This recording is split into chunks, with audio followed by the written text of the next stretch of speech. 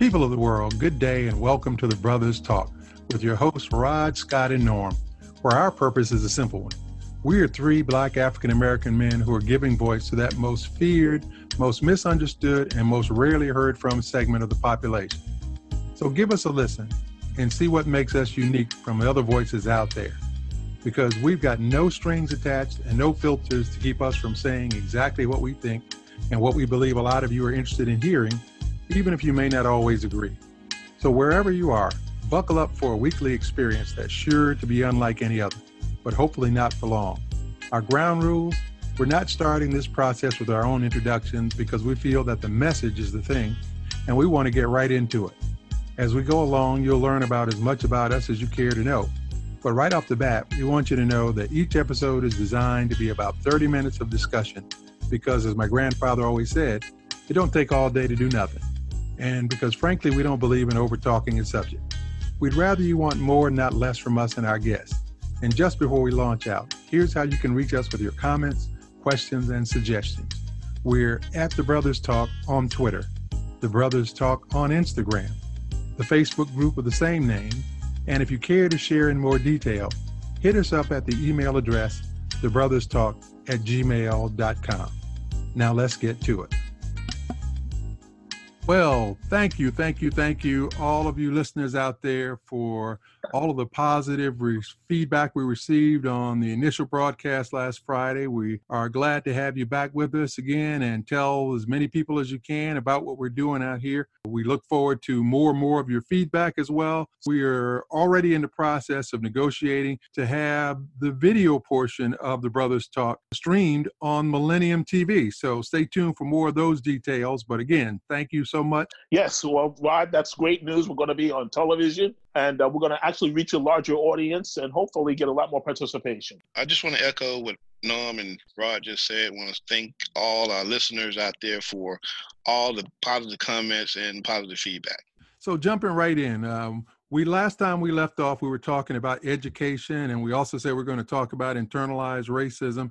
One of the things I saw just a couple of days ago was a commercial for a new version of the board game Monopoly, which most of us grew up with, but this new version is called the Cheaters version. And I think that says a lot about the educational system, where the values are, that with all the struggles that teachers have, with all the struggles that students have to understand values and morals, how sad is it that it's being undermined by a capitalist system that is now wanting to teach our kids how to cheat? Well, our president did really well with that, I think. Well, when we talk about education system, I used to be a teacher, so that's kind of a pet peeve of mine. Teachers and students don't have the advocacy, really. The education system is, when you think about it, it's just a political football. That's what politicians talk about education, what they're going to do to improve the education system to actually make it better. But really, they're not investing the right way in teachers and students. No, you're absolutely right. Not only are they not investing in it, you made a point earlier about when you look at who supports the teachers, it's usually just the teachers union. You can barely get parents out to any kind of PTA or PTO or any of those organizations designed to support kids unless they have kids in the school. And even then, you have a lot of parents who are absent from the process. But if you have a meeting that talks about increasing property taxes to raise teacher salaries or to provide more supplies for kids, then all of a sudden you get a big following of people who are anti any level of additional financial support for kids.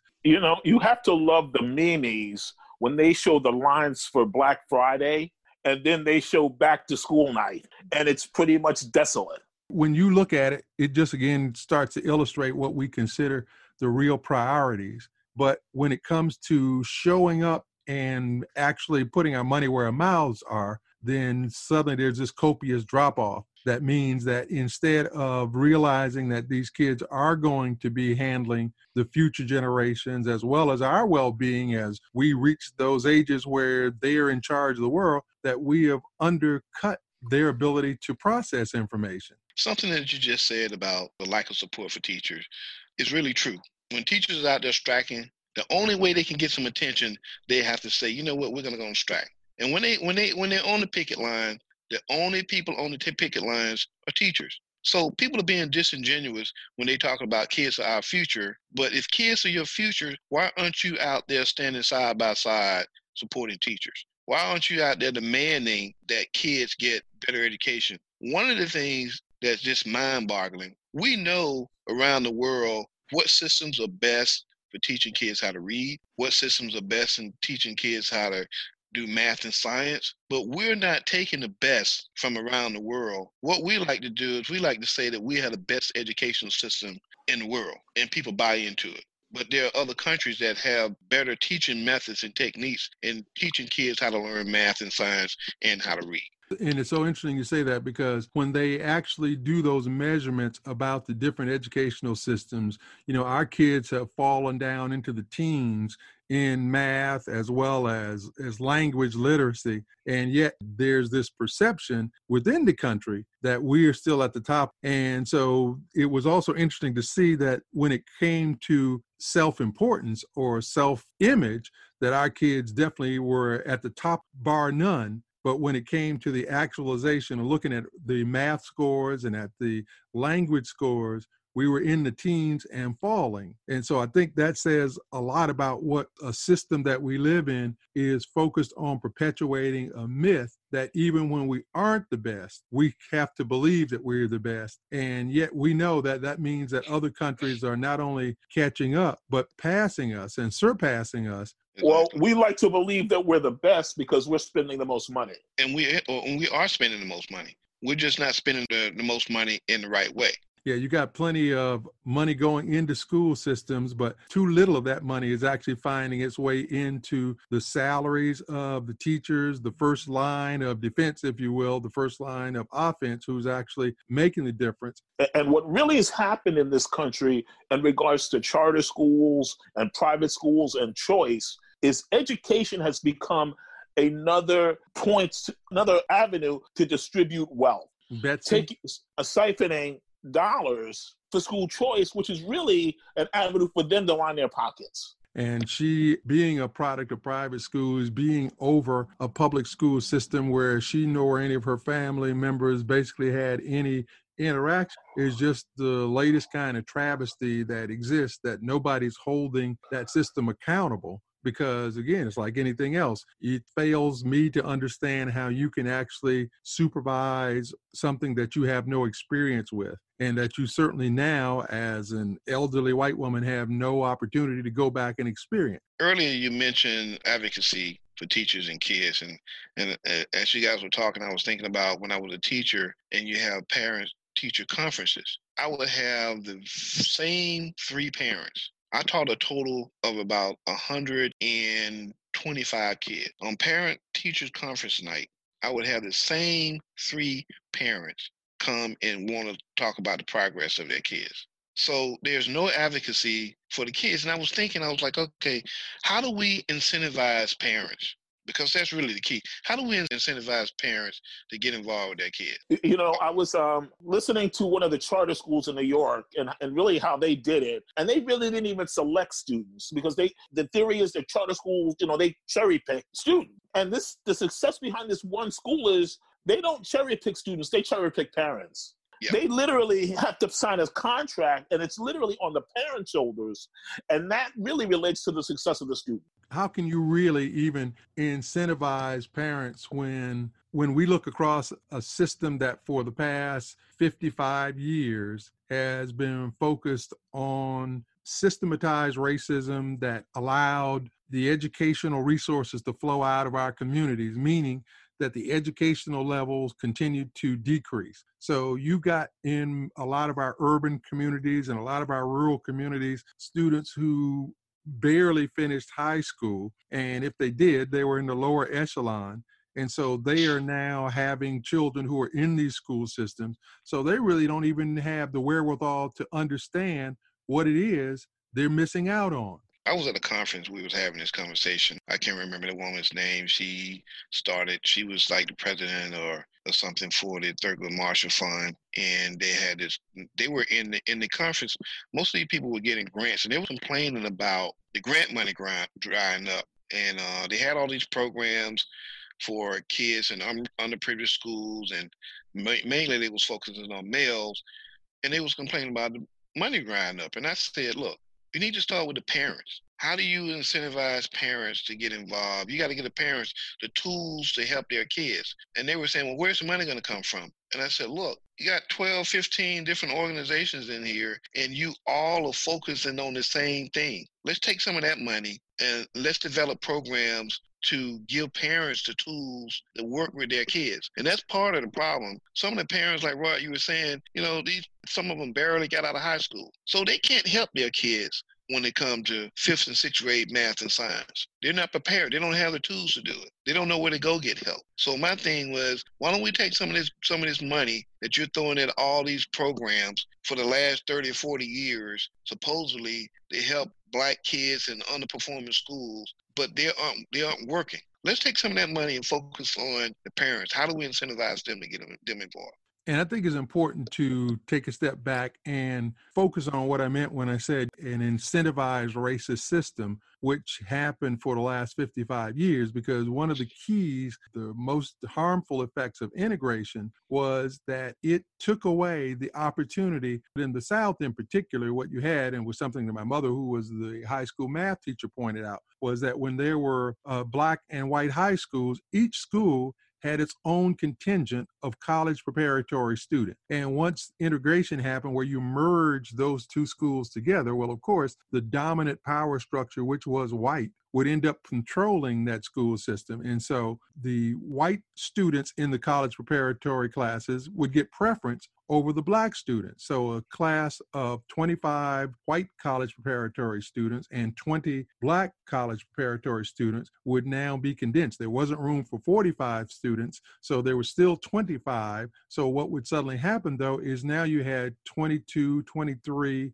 white students and 2 or 3 Black students. So what happened to the other 17, 18 Black students is they got pushed into lower performing classes, and therefore their opportunities decreased. Yeah, this whole thing is kind of a segue into the internalized racism from education, because there's something that happened in the education system when they started doing away with auto shop, when they started doing away with carpentry, those classes. What used to happen in those classes, so you get the foundation for becoming an auto mechanic or becoming a carpenter. Well, at that particular time, I can remember if in my community, if I wanted to go have some work done on my car, you needed some work done on your house, there were multiple Black carpenters or auto mechanics who could do that. So them doing away with the auto shop and the carpentry classes, what that did, it basically started that process of Black-owned businesses to dry up. Because what happened? Well, now you can't take auto shop. Now you don't have the basic you're not getting the foundation. You got to go to a trade school. Well, the Pell Grant or the BEOG or whatever, you couldn't use that to go to a trade school.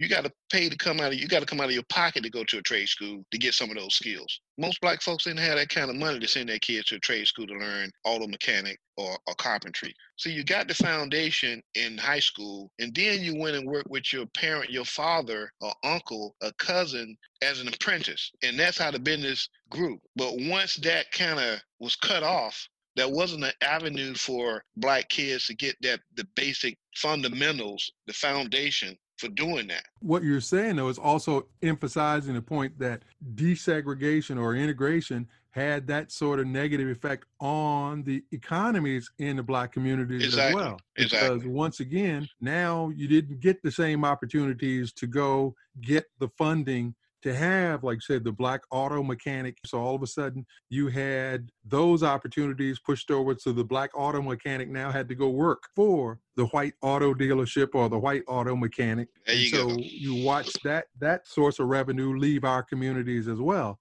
And so it just became magnified by the fact that what the internalized racism piece of it was that instead of us getting our resources together and saying that, no, we were not going to accept that we were going to let all these businesses leave our community, we became so enthralled with the idea of being able to go and patronize these white establishments, which in no uncertain terms didn't really want us there, but basically felt forced to by the government. And so we started to turn our back on opportunities to create wealth and create revenue inside our communities. And that chain has been unbroken ever since desegregation happened.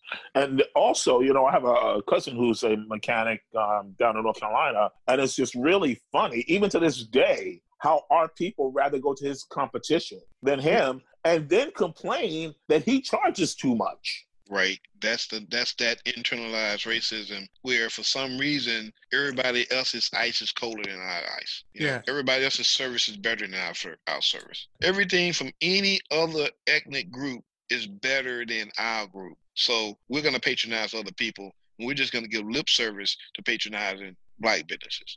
For a long time, there used to be this notion of this fictitious document called the Willie Lynch letter, which talked about, you know, how to make a slave. And basically one of the chief components of it talked about how you manage to pit one group of slaves against another in a way that allowed the master to divide and conquer, if you will. And so that kind of thinking, even though, like I say, the letter itself was fictitious, the rationale behind it still exists. And so even in that, there's a sense of how we've internalized a lot of these precepts where we've adopted the oppressor mentality to allow us to keep the stereotypes alive. Because even when we talk about Black businesses, you will hear a lot of conversation amongst us that has to do with almost the chicken or the egg principle, which is which came first, the bad Black service or the bad Black customer. And so, you know, it's that kind of, again, crabs in a barrel mentality that continues to be the tool of the oppressor, but it's being practiced by us. And if there ever was a definition of internalized racism, that would be it. And see, one of the things I would like for our listening audience to do is say, give us some examples. How do we break that cycle? Because what's happening now is you can go to almost any Black community in the country. We don't own businesses in our own community. We're still being redlined. But you have people come over here from other countries. And I mean, you can't blame them. They go where the opportunities are. But for some reason, they can come to our communities and their businesses can thrive. But we open a business and we can't get the support of Black folks. And that to me, that internalized racism is something that has prevented us from becoming the community that we used to be. I mean, you have people in your neighborhood who might not even speak to you. They won't even make eye contact. What is that all about? You know, when I grew up, you knew everybody in the community. Everybody in your neighborhood at least acknowledged you. You got Black folks who won't even acknowledge you. We don't even acknowledge each other. We don't support each other unless it's somebody that's very, very close to you. You don't get support from other folks. For some reason, why is it that all the other ethnic groups, they pool resources together, they support each other, they don't break each other down, they don't tear each other down, but we do. But you know, you said it. We don't do those things. We're in open competition with each other. Yeah. And they're not. They're actually working together. We are, like Rod said earlier, dog eat dog. We're basically fighting each other. Yeah. How do we get away from that, though? How do we break that cycle? How do we come back and start becoming a community where we start respecting each other, where we start supporting each other, where we start, it's okay if I see you in the morning and I acknowledge that you exist, or speak to you, or compliment you on something that you did and I'm proud of. How do we get back to that point where we were? We used to be that way. It seems that all the other groups are there and we're not.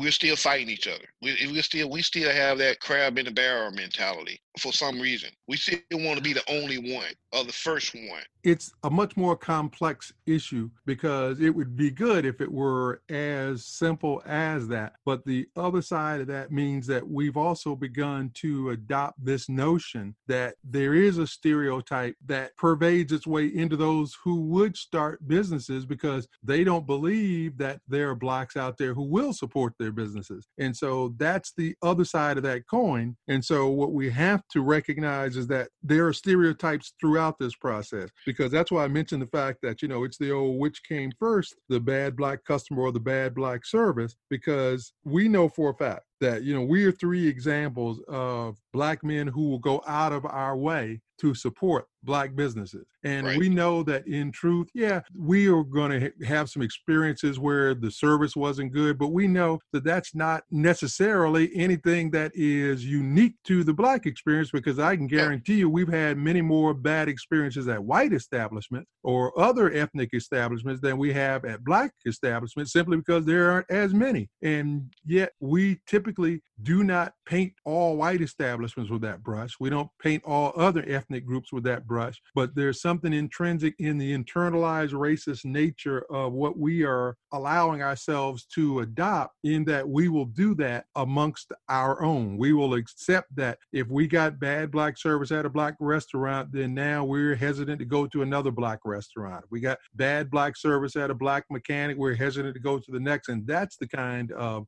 thinking that we have to do our best to rid ourselves of. And certainly here we are doing quote unquote Black History Month, which is a good opportunity, as you said, Scott, to look for solutions and remedies, and even to commit to doing things like recognizing that with the buying power that we have, the statistics are still out there that say that if you take the buying power, the consumer power of Black America, we would be the 5th largest nation on earth. And so we really want to make a dent and make a statement. Then what would happen if something like during Black History Month, we decided to consciously focus on patronizing Black businesses, just to see the impact that it would have, one, on forcing the majority culture to pay attention to our issues, and also what it would mean for the level of income that would come into our neighborhood. And that's an outstanding idea. You said something that I think is critical. The reason that Black folks are not opening businesses is because they don't think that they're going to get support from the Black community. The other is because of safety. So you got an issue here where these other groups can come into our neighborhoods, open businesses, they don't get robbed. You open that same kind of business in your neighborhood, it's a good chance that you're not only going to get robbed, but you're probably going to lose your life. So those are things that we have to deal with, and those are the terms that keeping people from opening up Black businesses in our communities. But something that you just said about using Black History Month to support Black businesses, I think that somehow if we can get the churches involved, some ministers and churches got to step up and say, hey, patronize your own. There has to be the whole community involved. It got to be buy-in from most Black folks. They're going to follow what their ministers tell them to do. And it should be across the board. I mean, you're right. The Black church still does have influence, although it, in today's world, diminishing influence because of the lack of activism, especially with the number of churches that are focused on this prosperity gospel, which is just basically trying to turn the church into an EST movement of self-help as opposed to thinking about how to help others. There's a better source of us starting to recognize that the real need is for all of our African American and Black leaders and people who are in position, whether it's social media, whether it is the pundits who are televised and the radio and other internet celebrities, to get behind the notion of let's use this short month that they elected to say is Black History Month to emphasize supporting Black businesses. Not only supporting them, but starting Black businesses, encouraging people, giving them the resources. That's the other thing. We don't share information. Most Black people want to start their own businesses, but they don't know where to start. There's not enough mentorship out there. People are so afraid of the competition. You may be my competition, so I'm not going to help you. We don't share information like other groups. How do we break that cycle? Well, information is one thing, but actual capital is another. So, the other part of that is we also need to be supporting Black banks, because in essence, if we didn't have to go hat in hand to the large cap banks, because we know that there's still a high degree of discrimination and racism in their lending practices. So one of the key obstacles to Black business ownership is the lack of available capital to get the business started. That's the number one obstacle. I did some research on that for a customer and wondering why other small businesses succeed at a higher rate than Black businesses. And the number one reason was lack of capital. Yeah. And so if we're recognizing that is an obstacle, the number of Black banks that once again went away with desegregation/integration is another area. And even today, when Black banks try to get started and try to expand their portfolios, they face obstacles that are put in place by no one other than the bank lobbies, which recognize potential impact that more and more monies put into Black banks would represent if those Black banks were able to expand their reach to fund more Black businesses. But those two things together, if we started to insist that we invest more into Black banks and deposit more into Black banks, then that would be a good start to allowing some of the answers that you asked for, Scott. And we certainly want to hear more from those of you out there who are listening to the podcast, because we want to encourage you to continue to add your input, the areas where you can follow us and show us your comment. You've got @The Brothers Talk on Twitter. You've got The Brothers Talk on Instagram. You've also got the Facebook group of the same name. And you have, if you want to get into more detail and send it to us, thebrotherstalk@gmail.com. So once again, our commitment to keep these broadcasts to around a half an hour. So we have reached the end of this week's podcast, and we hope that you will be back with us again next week, because we'll continue to focus on new and different topics. And we hope that you send us along both your suggestions and your ideas so that we can be more responsive and continue to be relevant to your interests. So that's it for now. We can all do better. Since today is the only time that we have, we need to commit to doing it now.